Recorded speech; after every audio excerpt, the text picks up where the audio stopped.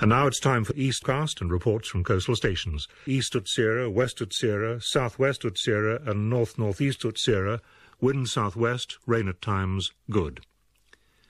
40s, 50s, 60s, Tyne, Dogger, German Bight, French Kiss and Swiss Roll, westerly becoming cyclonic, good. Right here in London's East End. Operating at any level, any time, anywhere, and with anybody. Who are they? One might be your secretary, your doctor's receptionist, or a dancer in a go-go club. They're coming for you. Look, there comes one of them now. Hello and welcome to Eastcast here on Resonance 104.4 FM. We are here once a month to look at the arts, the culture and the people of East London. But the issues we cover, as ever, go way beyond the East London borders. So wherever you're listening, welcome. My name's Nia Charpentier and I'm here with Pearl Wise and Daniel Manning. Yes, hello. We have an exciting show coming up for you. We'll be hearing all about a new play that looks at sex through the ages and a photographer embarking on a challenge on a shoestring of a budget. And we have singer-songwriter, the very soulful Bernardo in the studio, joining us later to perform a live session. And to coincide with the film Suffragette, which opened in the box office on Monday, we'll be speaking to the co-author of a book all about East London's role in the suffragettes movement.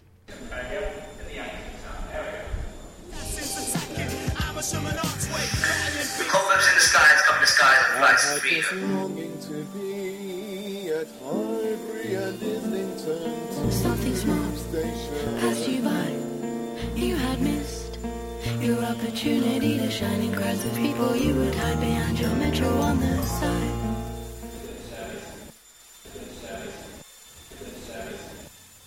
And that was a little reminder of the project we launched last month, calling on you to send us your sounds of the London Underground. More about that later on. But to start us off, let's hear about the extraordinary challenge a photographer from Sheffield set himself. To come down to London and photograph 100 musicians with only £100 in his pocket. Have a listen to Eastcast's Anna Xavier catch up with the thrifty photographer C.K. Goulding. Hey, I'm C.K. Goulding. I'm a music TV presenter and official artist photographer, currently embarking on a huge challenge called 100 Musicians. Now, I'm from Sheffield. You can probably tell I'm a northern boy, OK? I've come down with £100 and my camera. My challenge is to find 100 unsigned London musicians that need new press and promo shots for their own progression through the music industry. For their gig posters, cover artwork, all that stuff. And we'll go somewhere cool, do a shoot, and they can give me whatever they want for the shoot, and everything I get is keeping me in London to pay for my hostels, my food, my water, etc. The challenge is to photograph 100 before I run out of money. So you worked in radio as well. So how did you decide to jump from radio to this project? Well, initially I was a radio DJ until about 2009, and that came to a natural conclusion. I decided to explore music TV, because music's something I adore, and TV, you know, communicating something's I've never had much of a problem with. I maybe speak a bit fast. But apart from that, I've never had a problem talking. So yeah, you know, music TV would have been the next natural progression. So now that's what I do. Brands commission me to front their content, whether it's sessions, interviews with bands. I present festivals, live gigs, showcases back in the north of England, Sheffield, my home. And like I said, I'm an official artist photographer, so musicians use me for their official shots back in the Sheffield. So I thought I'm going to come to London and I'm going to do this, because I just need a bit of a bit of a challenge, a new adventure, and that's what this is, because I've never spent that much time in London before, and I've been here for 2 months now, and I've done 42 musicians, so there's probably another 2 months to come, but that's fine, because I love it. I'm meeting people like you, Anna, and it's glorious. Anna's so cute. Oh dear. She just cringed, by the way. I was wondering, how do you actually meet the musicians? How do you get in touch? How do you find them, or how do they find you? It's twofold, really. I mean, I've not come down to London with any PR, any agent, any manager. This is just me and my camera. Especially because you don't really know anyone down here. I know no one. I did know no one. Now I know loads of people that I've just met organically, like you, at that wonderful gig. Laid Bear, check it out, by the way. So people are finding me organically just through tweets I'm putting out, or obviously now I'm on Musician 42. If I photograph a musician, they'll tell their friends, and it's just been organic, and, you know, just wonderful people that have just found out about what I'm doing and just spread it throughout their various networks. And going to gigs is great, because that gives me an opportunity to see who's awesome and just go up and tell them what I'm doing and say I'd love to do something for you. And that's been my favourite thing to do so far, just discovering talent. What bands pay you? It gets you through the day or those days or that week. So how has it been managing that budget? I mean, there's been some times when it's been really difficult financially, and this is a different thing entirely, actually. This brings me on to something which, it's not part of your question, but there's been times when I've been down to like £10 or £20, and because this has become like a documentary that I'm filming and sharing through my Facebook page, that people like, it's almost become like a show now, that people are watching, tuning into my various different adventures. And I remember like about a week ago, I got down to about £20, and I was a day from having to book another week worth of hostels, and £20 won't get me a week's worth of hostels. It was really difficult. But I've shared the good and the bad through my Facebook page, so I just basically said, I've got 20 quid left, this is really difficult, but let's see what happens. I didn't do it asking for anything, I just did it to share what was happening. And within about 10 minutes of me putting that out there, 2 people said, CK, what's your PayPal account? I want to send you money. Like, 2 people that have been following my journey. So everything I get from the shoots, and so far it's ranged from £10 to £90 and everything in between. And 60 quid will get me a week in a hostel. People kind of underestimate what 60 quid is in London terms. As we speak, recording this interview right now, I'm okay.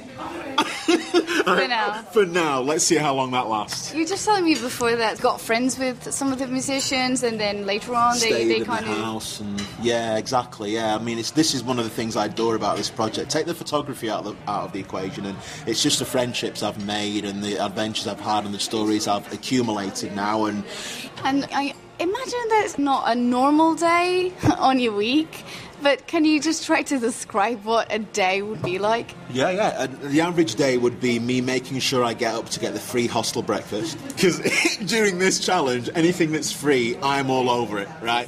So I'll eat that, go back up to my room and send off emails. Because, you know, sometimes I like to be proactive, so I'll look online, see what musicians are up to, and if I can help them, I'll let them know what I'm doing.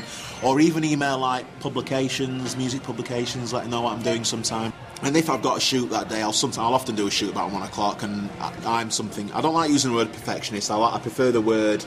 Dedicated? Yeah, perfect. You see, this is why she's the presenter. Dedicated, yeah. And I like to give people nice things, so I don't do more than 1 shoot a day, and I'll just spend however long it takes with the musician until we've got shots that they like. And I say this to every musician I work with. It's not about getting shots that I like. It's about shots that you can live with for like 3 years as your promo. And I'm going to stay there with you till you're happy with what you get. And this makes me sound like I'm there for hours because I'm rubbish. But to be fair, that's not the case. But I sometimes will just want to go the extra mile and make sure they get shots they love. And by that time I'm knackered, so I'll walk back to my hostel. By the way, I'm walking everywhere on this project just to save the £2.30 tube fare. What can people find about your work and the project that you're doing? And if they want to get in touch, what's your social media handles and all these things?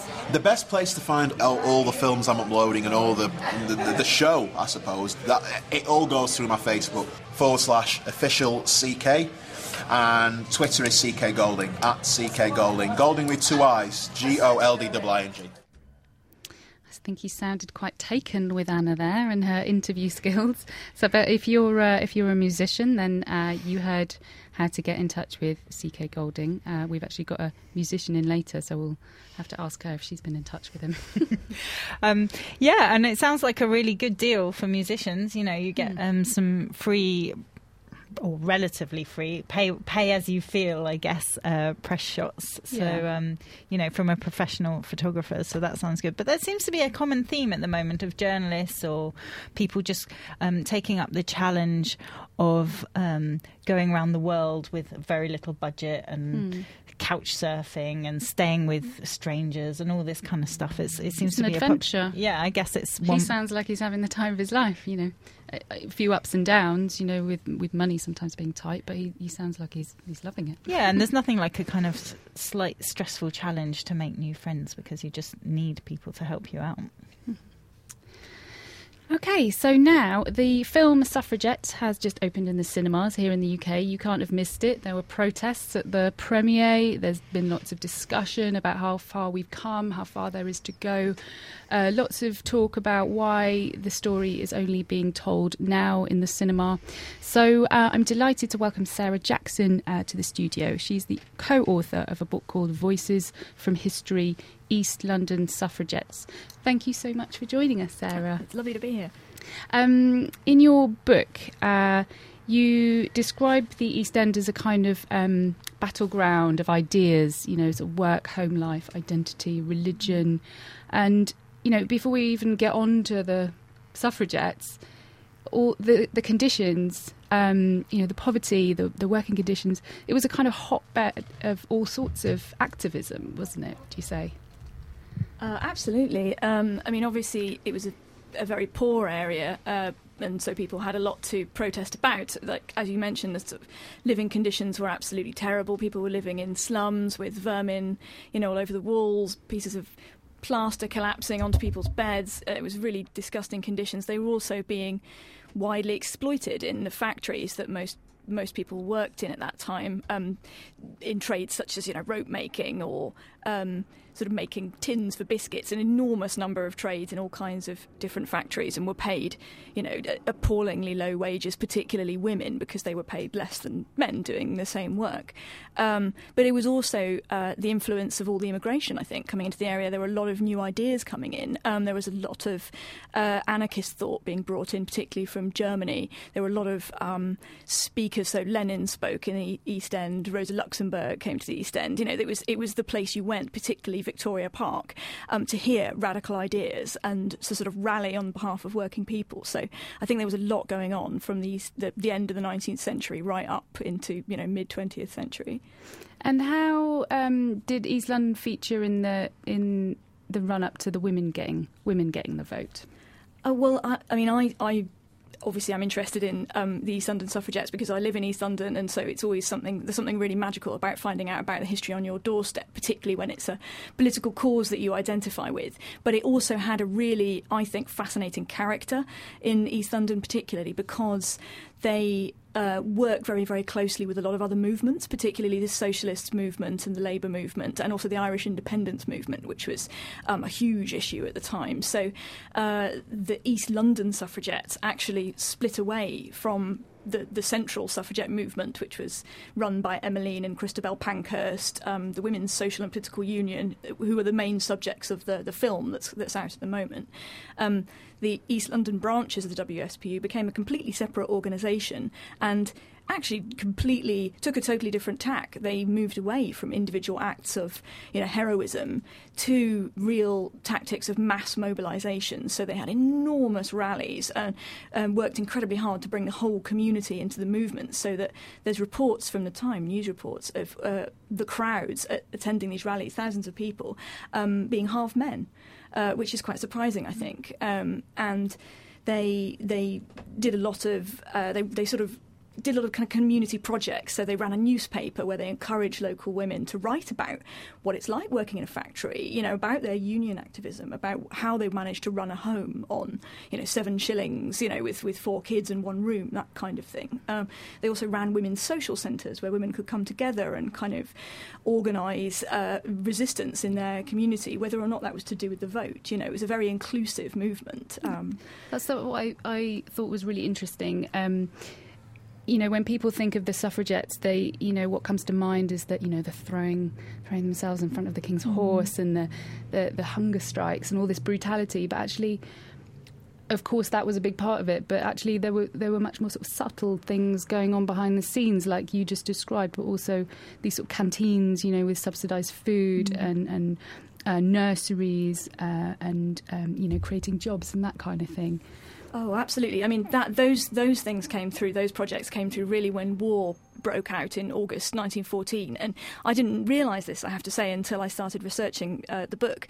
But when the war broke out, it had an enormous, immediate impact in East London, that people all these families were being supported by the wages of people working in the factories, whether that was the sort of father, and the wife, or the father and the sort of children working in the factories. They all closed basically overnight. And so there was this enormous wave of unemployment which pushed people who were already kind of on the brink into the abyss. So people were actually living in starvation conditions. And what the suffragettes did, they kind of changed their strategy again and became core in the community, organising kind of relief projects, essentially. Not charity, but working in the community to sort of try and ensure their survival, I suppose. And yet absolutely running cost-price kitchens where people could get nutritious food very cheap or even free, giving out milk to families with starving children, running a health clinic for malnourished children and their mothers.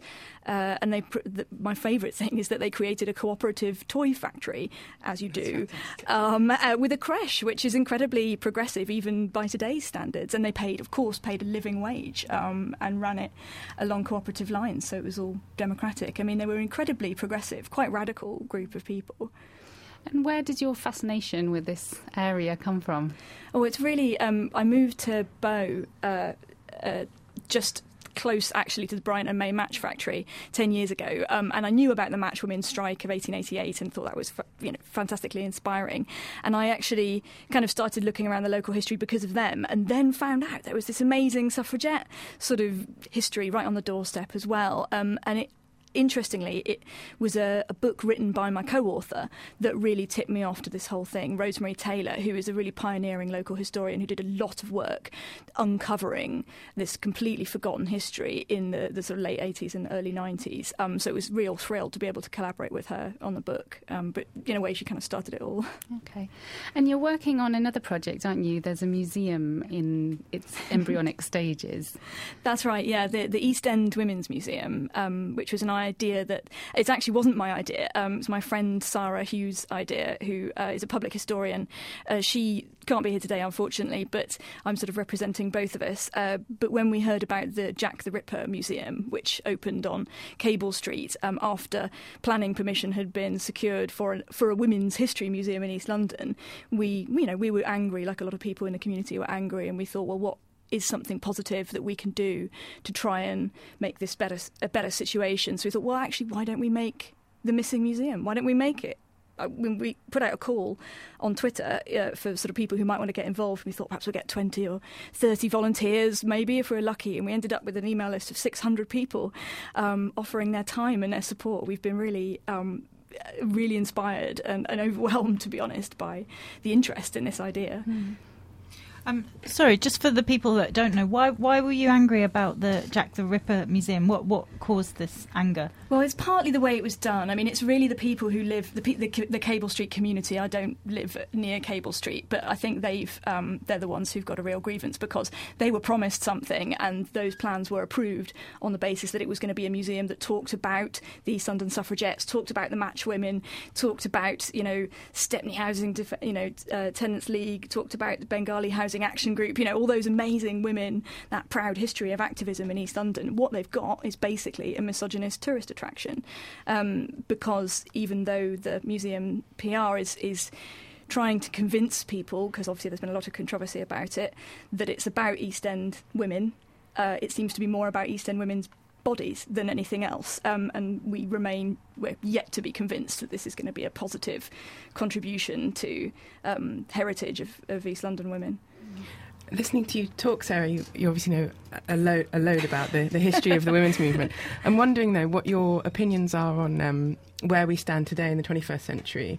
And some people are calling this phase the fourth wave of feminism. And it's kind of a lot to do with the internet and how people are communicating over the internet.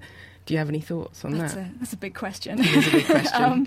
To be honest, the idea of this sort of feminism coming in waves, although I think it's a useful shorthand, I feel it's a little bit reductive, because actually feminism is a movement it's always been huge and plural, and it's also a global movement. I think that's something that gets forgotten a lot, that, there's feminist activism taking place all over the world every day, and has been for hundreds of years, so my feeling is that that's actually quite a Eurocentric, sort of US-centric way of looking at it. And, I feel that it sort of disguises some of the positive diversity in that movement, a diversity of opinion. I feel that having lots of different opinions and ideas, whether it's in one wave or across several waves, actually makes the whole movement stronger, is my feeling.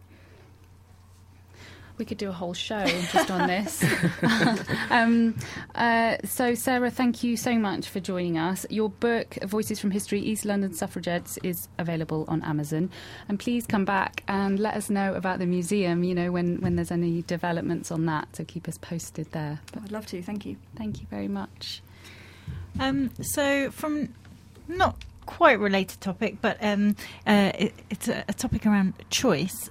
So I co-organise a discussion event called Propaganda at the Book Club in Shoreditch, and it's a live discussion event where the idea is to pop the zeitgeist around ideas that we take for granted in popular culture.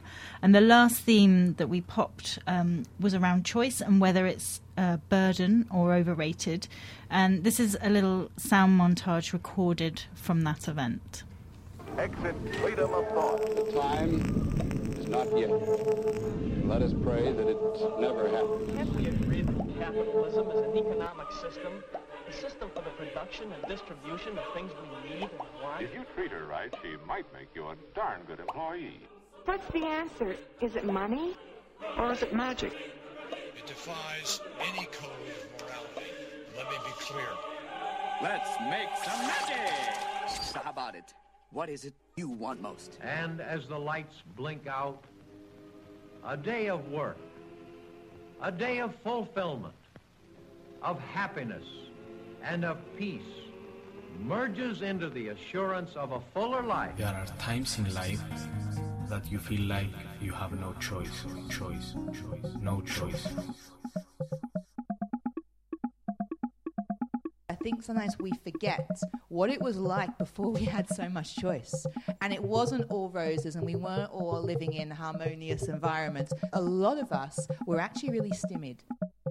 There's been a real conscious awakening in, wow, I can actually do anything that I want to do. But now that means, what should I be doing right now? So I'm Marianne Cantwell. I'm the author of Be a Free Range Human. My name is Dubem Manakaya, the founder of the Latitude Collective. Every day I'm dealing with people who feel like they have no choice and they're stuck in a reality that really doesn't work for them, or people who have suddenly exploded with lots of ideas and all this choice but feel similarly constrained because they don't know where to go or what the right one is. And that's what Latitude is. It's a philosophy, life plus attitude, which is an introspective look at your own life and gaining some type of meaningful direction, as in what should I be doing right now.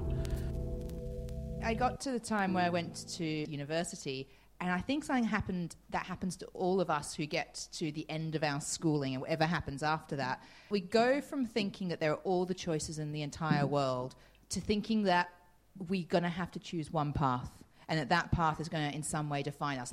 Where was the person I was when I was so excited about life and now going into an office, a shop, or whatever every day? Is this what there is? And everyone's around you is saying, yep. And you're pretty lucky to have it. I was removed from university and I spent a lot of that time being pretty depressed because I thought, I don't have a CV, I won't be able to get a job, what am I going to do with my life? So I remember I bought Duncan Bannatyne's autobiography. The book was called Anyone Can Do It. So I kind of took that mentality of like, anyone can do it. I got involved with, young entrepreneur societies, and I began to see that this was a coming theme now. Young people become much more inclined to doing their own thing and creating whatever they wanted to create. And it was beyond business. You saw it in YouTube, music, and art, and, you hear about these young people writing bestsellers. And I really saw that it was becoming a real broad concept that was out there. But at the same time, I began to see, so anyone can do anything. What makes something stand out? And because there's so many choices now, what makes someone pick a particular thing, an area to create and specify it? Choice. I think that there's an overlap and there's an area of choice that goes into a decision that we don't distinguish. A decision is based on considerations. Of people who have all these choices, and that's a line we hear, well, I don't have any choice in this. If I had more choices, I wouldn't be here. then when we discover another way of thinking about the world, and exactly the same problem comes in, but from the other side, which is, I have too many choices. I'm not sure if any of them are right. I don't want to get it wrong, so I can't move. And so we have two situations of paralysis. I'd like to pop the notion that you have to make the right choice. You talked about the paradox of choice, but the responsibility of choice was even more powerful. Responsibility of choice is as much about the responsibility to say, I might get this wrong, and I can live with that. And you can't create unless you get things wrong. I'm a teacher. One thing that I have a real problem with is rubbers. And it's been a massive debate about correcting and choice. And I think there is a nation of correction. Too much perfection. There's something in the process rather than the outcome. Failure is such an awful thing, and these kids come out of school with their A stars and everything, and as though their life is going to end because they didn't get into the right university, or they didn't do this, or they didn't do that. It's almost like they're told, if you don't do all this, you lose choice. You don't get to the right university, you don't get here, and then your path is on the way to hell or whatever. I'd like to pop the notion that we're even in control most of the time, or at conscious choice. 80 or 90% of our decisions are happening probably quite automatically. It's this idea of that we're not always in control of what's happening in the world, but we can have a choice about how we respond to what happens in the world. I think a lot of us have a fear of saying no, a fear of saying that life path isn't one that I want to take. Actually, there's something in it that's not feeling right. So seeing no as being as powerful as a yes. One thing that helped me live a happier life is basically to ask myself, does this add joy to my life? Does this have value? Does it have a purpose? Starting with why and getting really back to that core of what is it that I am creating, what is it that I am doing, and just sticking with that. That might mean that you create a life where you don't follow most of the choices available to you, but that you don't get frustrated at them.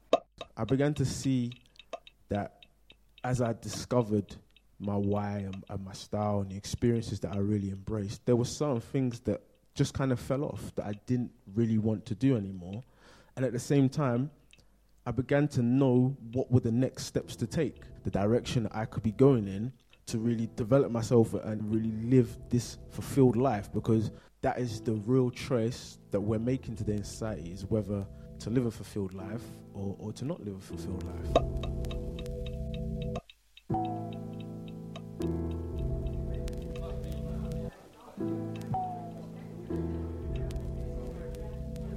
Topics for the next propaganda.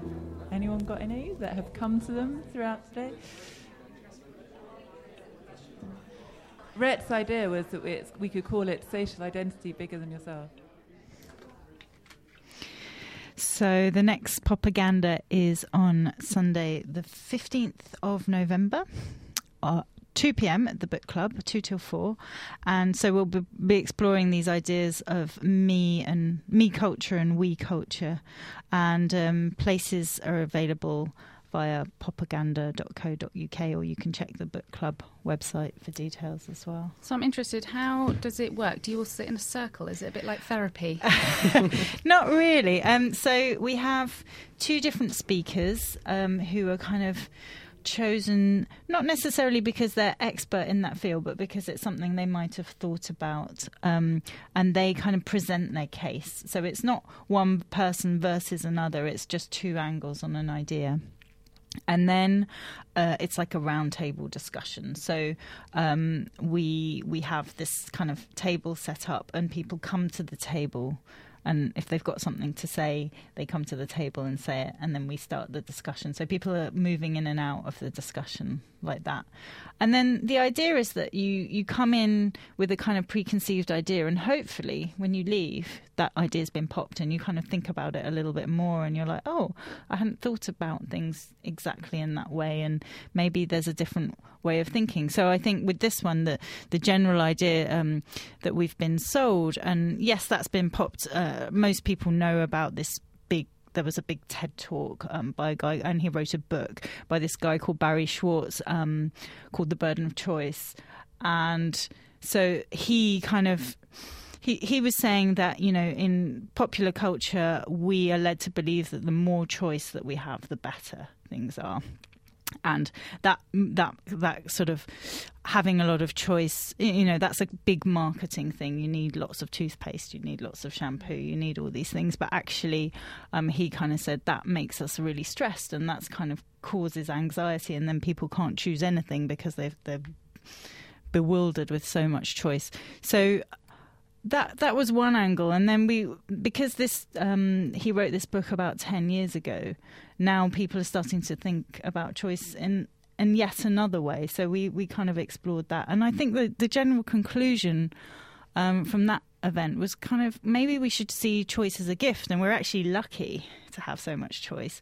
And it's how you handle it, and it's how you go through your life with those choices, and not seeing it as this big burden or and just thinking more, okay, I've got these choices, how do I deal with it, how do I get through life, and what decisions can I make to make that easier for myself.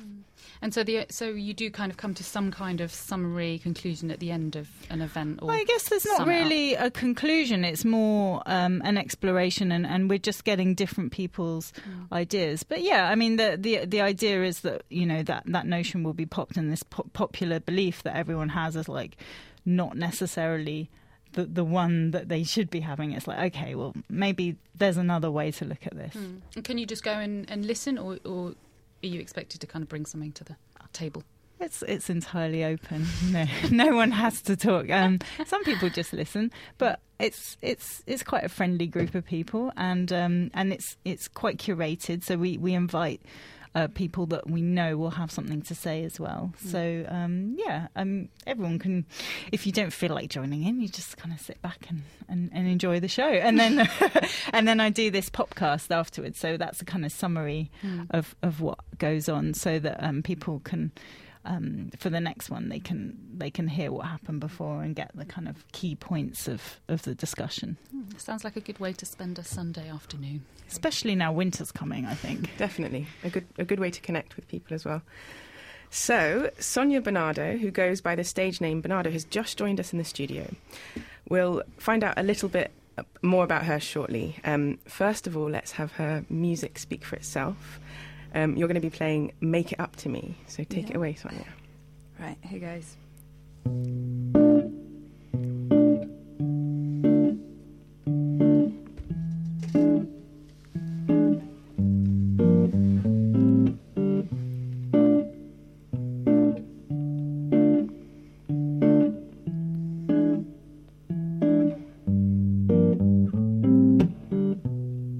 I'm not gonna lie, if only tonight. Oh, when did it come to this? Seems very unlikely. I give it a miss, but his voice is hard to resist. He lays me down while I hang around until he has enough of me, making no sound, at least for a kiss, like a soul done all finished.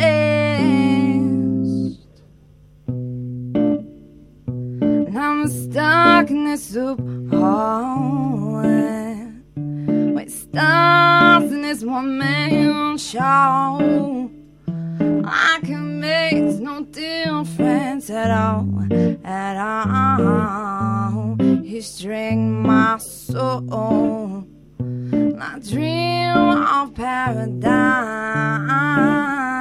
Every night I close my eyes, hoping falls in love tomorrow and tomorrow.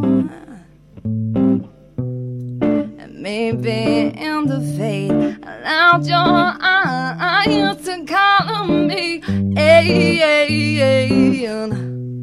And although it's restless stain, I can wash away. I can wash you away. I'm stuck in this soup with stars in this one-man show. I can make no difference at all. My dream of paradise. Every night I close my eyes, hope it falls in love tomorrow, tomorrow.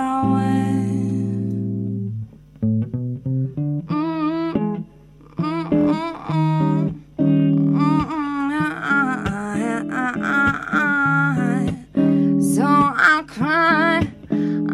cry real fast, then watch the dreams pull myself through the deep end, looking for some sympathy. Now you say all the right ways when I'm down on my knees, baby, my pride. When it's all gone, baby, will you make it up to me? Now will you make it up to me? 'Cause I'm not gonna lie, if only tonight.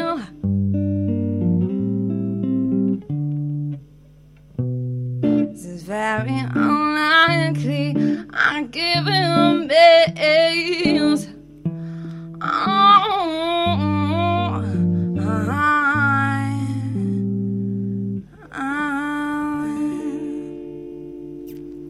Wow. Thank you so much, Sonia. Thank that you was for having me. amazing, and welcome. So that was called Make It Up to Me. Mm-hmm. From what I've heard, you have quite an eclectic mix of musical influences and quite a diverse musical history. Yeah. I want to know what you listen to when you're at home. What's on your iPod? Wow. So my parents are Portuguese, so I listen to a lot of fado, which is a typical Portuguese song, which is really depressing but beautiful. Right. I listen to a lot of jazz, so Billie Holiday and all the greats, Ella, all of them. I listen to a lot of Brazilian music, so a lot of bossa nova and all that. Just any type of music that's slightly depressing really appeals to me. So yeah, I mean your lyrics, I won't say they're depressing, but they're very kind of heartfelt and honest. Yeah. And you talk a lot about life and relationships. And would you say that your inspiration is from your own experiences, or do you kind of imagine characters? Mainly my own experience, yeah. But I do sort of make stories up about my friends and what they're going through, which is probably not what they're going through, but that's what I imagine. So just being really nosy and just saying, like, this is what's going on with my friend, but it's probably not true. But so I guess that part is a bit imaginary, but it's very real in my mind, so I guess not. A bit of artistic license there. You've been working on your music. You're currently unsigned, but you've got 3 tracks up on your Bandcamp. Yeah, like little demos. Yeah. What's happening next? What are you doing next? So I'm writing loads. It's just been really overwhelming because I've been just writing non-stop, but like scrapping like 90% of it. So I'm trying to get at least 5 to 6 tracks on so I can prepare for 2 EPs and then go from there, really. Okay. But hopefully before the end of the year I'll have my first EP out. And when you do, you'll have to come back and play us some new tracks. This definitely. is so exciting. I love it. Yeah, it's fantastic. So earlier on, we played a little bit about a photographer called CK Golding, who's offering press shots on a kind of pay as much as you can basis for unsigned artists. Mm-hmm. So as an unsigned artist, I'm wondering what the kind of financial pressure is for you, not having a label to pay for promotional stuff. I'm poor. I think I'll always be poor. This is, not very good, but that's amazing. I never heard of CK, so I'll definitely be... Get in touch with him. We'll give you his tweet detail. him and be like, can I get a photo shoot with you or something? So an intro tweet. Yeah, oh, exactly. Please do. That'd be great. Although I have to say, the photo on your Bandcamp's pretty glamorous. That's actually from one of my mates, and he's like quite a huge photographer, so I was lucky there. But then he left France, so That's it. So I guess you rely on friends more when you haven't got... Yeah, I'm quite lucky. I've got like a group of friends that are quite arty, or know people that can sort me out. So in that sense, I'm quite lucky. Right, okay. Recently you've been in the USA touring. Yeah. Yeah. When were you in the USA? I came back on Sunday, so I went for a week. Okay, that's quite recent. Yeah. I was going to say, a year ago. Yeah. No, but it wasn't really it wasn't touring at all. Basically, wherever I go on holiday, I take my guitar with me and I plan 4 to 5 shows. That's very clever. That's you. Yeah, really annoying for the people who go with me though, because then they have to sort of stick around. I feel so bad every time I do it, but then they sort of understand, so it's okay. So I did two shows there. How did the American crowd compare to It was over here? Unbelievable. It was because people here are reserved, so they'll come up to you at the end, but they probably tweet you or like friend you on Facebook and then send a message. There, they'll just queue up and be like, "Can I buy you a drink? That was incredible. Like, this is my number." And then they got me so many gigs. And 1 week in the 2 shows, I got so many other gigs. But I was like, "Well, I'm leaving on Sunday, so I can't really do it." So yeah, I'll probably go for a bit longer. Sounds like you should head back to. So I got so many contacts from 2 little shows. Yeah. It was insane. Fantastic. So, gigs over here, you're playing in Clapton soon, is that right? Yeah, so the 25th of October, 6 o'clock, I'll be playing at the Lion Coffee and Records in Clapton. So it's a little coffee shop. They sell records and they put on some really brilliant gigs. And so I just emailed them and said, "Can I play?" And they said yes. I have to say, there's always a lovely vibe in that place. Have you been? I have. I'm a local. Oh wow! So I've never been, and I'm just really excited about it. Yeah, no, it's a great place for a gig because they're really into music. The guys that run it, obviously, because it's a record shop as well. But it's very intimate, and people will be as close as they can. Like you are playing. Oh, I like that. Yeah, I like they're cozy. in your face. Yeah, that's good. So we're lucky enough to have you play another song for us. Ooh. What's the name of the track you're playing next? It's called "The Boy Is Mine," and it's a little bit more of a love song. Okay. Thank you so much for talking to us. Thank you so much for having me. Right.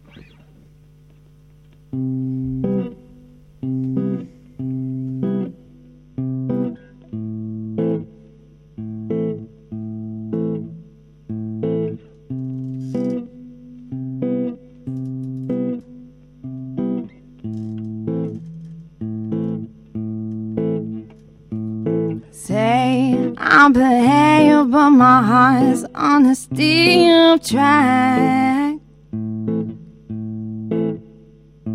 But boy, if I leave and I give it to him, he kindly hands it back. Well, I know it's not forever, I'm not greedy that way. Was just hoping that the weather might make you sway my way. Maybe, baby. So tonight I'll pretend I don't feel the call. You caught my eye, and I wonder if he knows. But then, right, I'll make a start. No, I can't leave it all down to long. Tonight, the boy is mine. Nothing even matters, don't miss something to me. How can I believe it when it's trouble mystery? He pulls my hair behind my ear, saying, "Baby, wanna get out of here?" So tonight I was waiting for a sign. Broke my heart, I fell in love at the same time.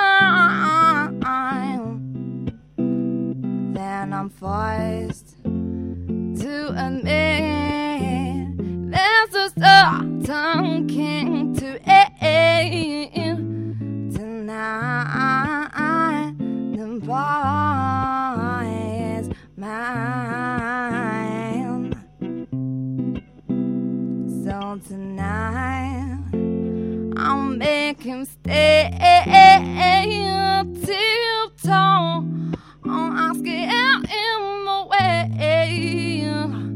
tonight. The boy is mine.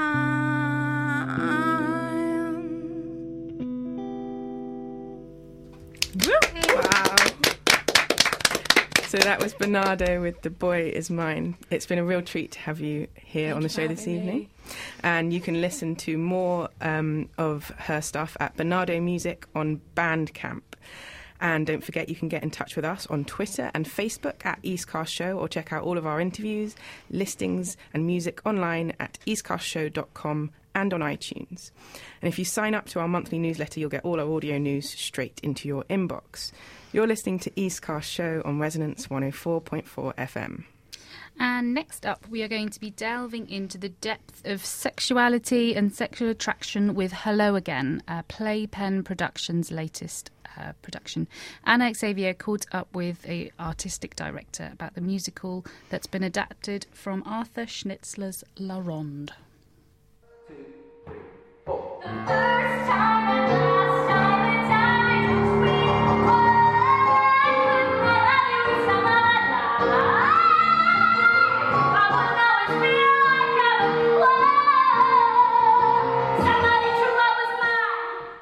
Hello, my name is Tanya Zviadu and I am the artistic director of Playpen Productions and the director for this production of Hello Again. What is it catchy about the play? Hello Again is basically a musical about sex. Okay, and what else is going on apart from sex? Is there all just sex in the play? So it's not a porno, so it's a play with music and with sung orgasms and with all sorts of musicalized sexual feats. It's a lot more than just being about sex. It's also about relationships and how sex can be used in a number of ways to gain power over someone else. It also tells about the evolution of sex throughout the last century because it covers all 10 decades of the 20th century. Okay, and how does it actually fall in today's society? Because every day now we are being really exposed to a lot of sexual content. And how do you frame a play that was written a while ago, but how does it stay current? So the way that Hello Again has been adapted is that it has 10 scenes and all of them take place in one different decade of the 20th century.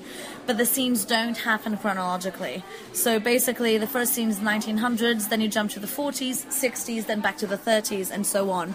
In all of those you've got a sexual encounter of some description.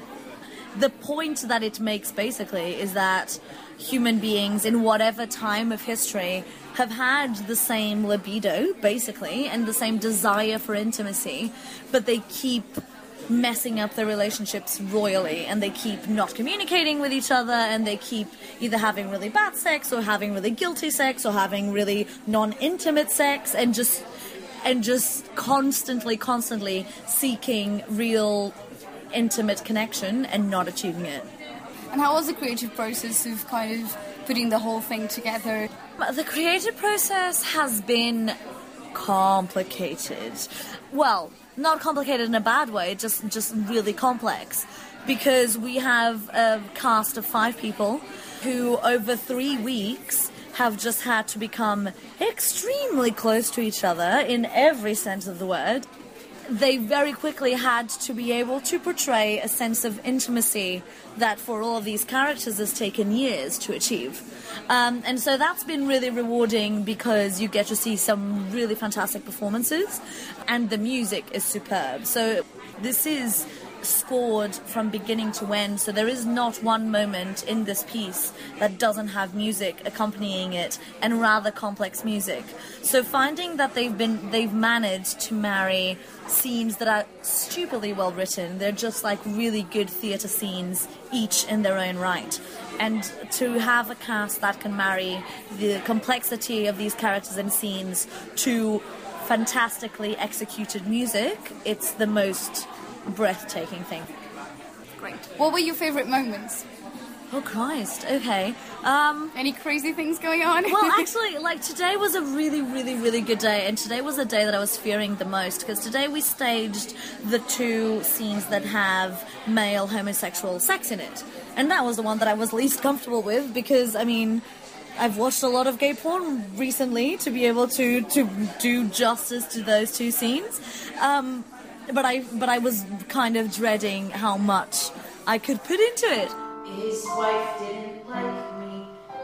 What fork do I use on this salmon? And you're returning home to your mother? Not actually. When I land in New York, I suppose I'll be out on my own. You crowdfunded for the play. How was the process? Oh, Christ. Okay, so for that, we decided to work with the Hope Theatre because the Hope is one of the very, very few fringe theatres in London that has a commitment to paying a legal wage to whatever actors it employs. So we've decided to work with them for that reason, mostly because it's just something that Playpen Production has in its ethos that we want to, for our next production, we've always wanted to do it properly. So in order for us to be able to pay our actors, being that this is a company and a theatre that receives no state funding whatsoever, the only real way of doing it was through sponsorships and through crowdfunding. And we hit our target, we hit 70% of our target to get the show on the road. You can find us on Twitter and Facebook under Playpen Prod. The production is called Hello Again. It's on at the Hope Theatre in Islington from the 20th of October to the 7th of November, so a 3-week run. And you can buy tickets online if you just go to the hopetheatre.com website. Some party they got going on up there on deck.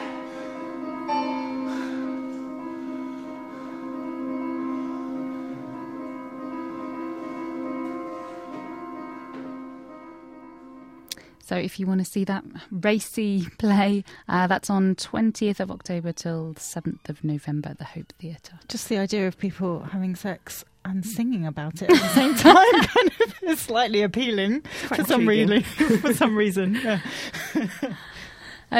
So every now and again we like to delve into the Eastcast archive for interviews from the past. So as last Saturday was World Mental Health Day, we wanted to acknowledge this. And here is a man who has been living with bipolar for the past 20 years. Here's Gary Malloy's story.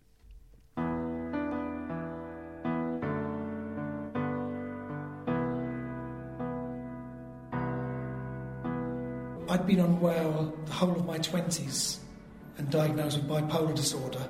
So I had no direction, I was doing jobs I didn't like, and I was lost in a sense. No direction, no purpose. So a social worker suggested I look around Core in about 99, and I looked around and thought, there's nothing in there for me. I'm not an artist, I've not ever done any music, so I didn't really want anything to do with it.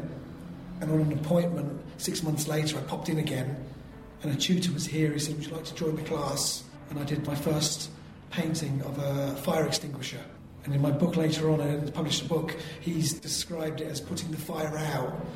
And it started my journey as an artist, really. I started attending regularly, give me a structure to the day, something to focus on. But it was tough at first because I didn't really have a great aptitude for it, a natural kind of talent or skill. So the tutor said I had something in me, so just stick with it.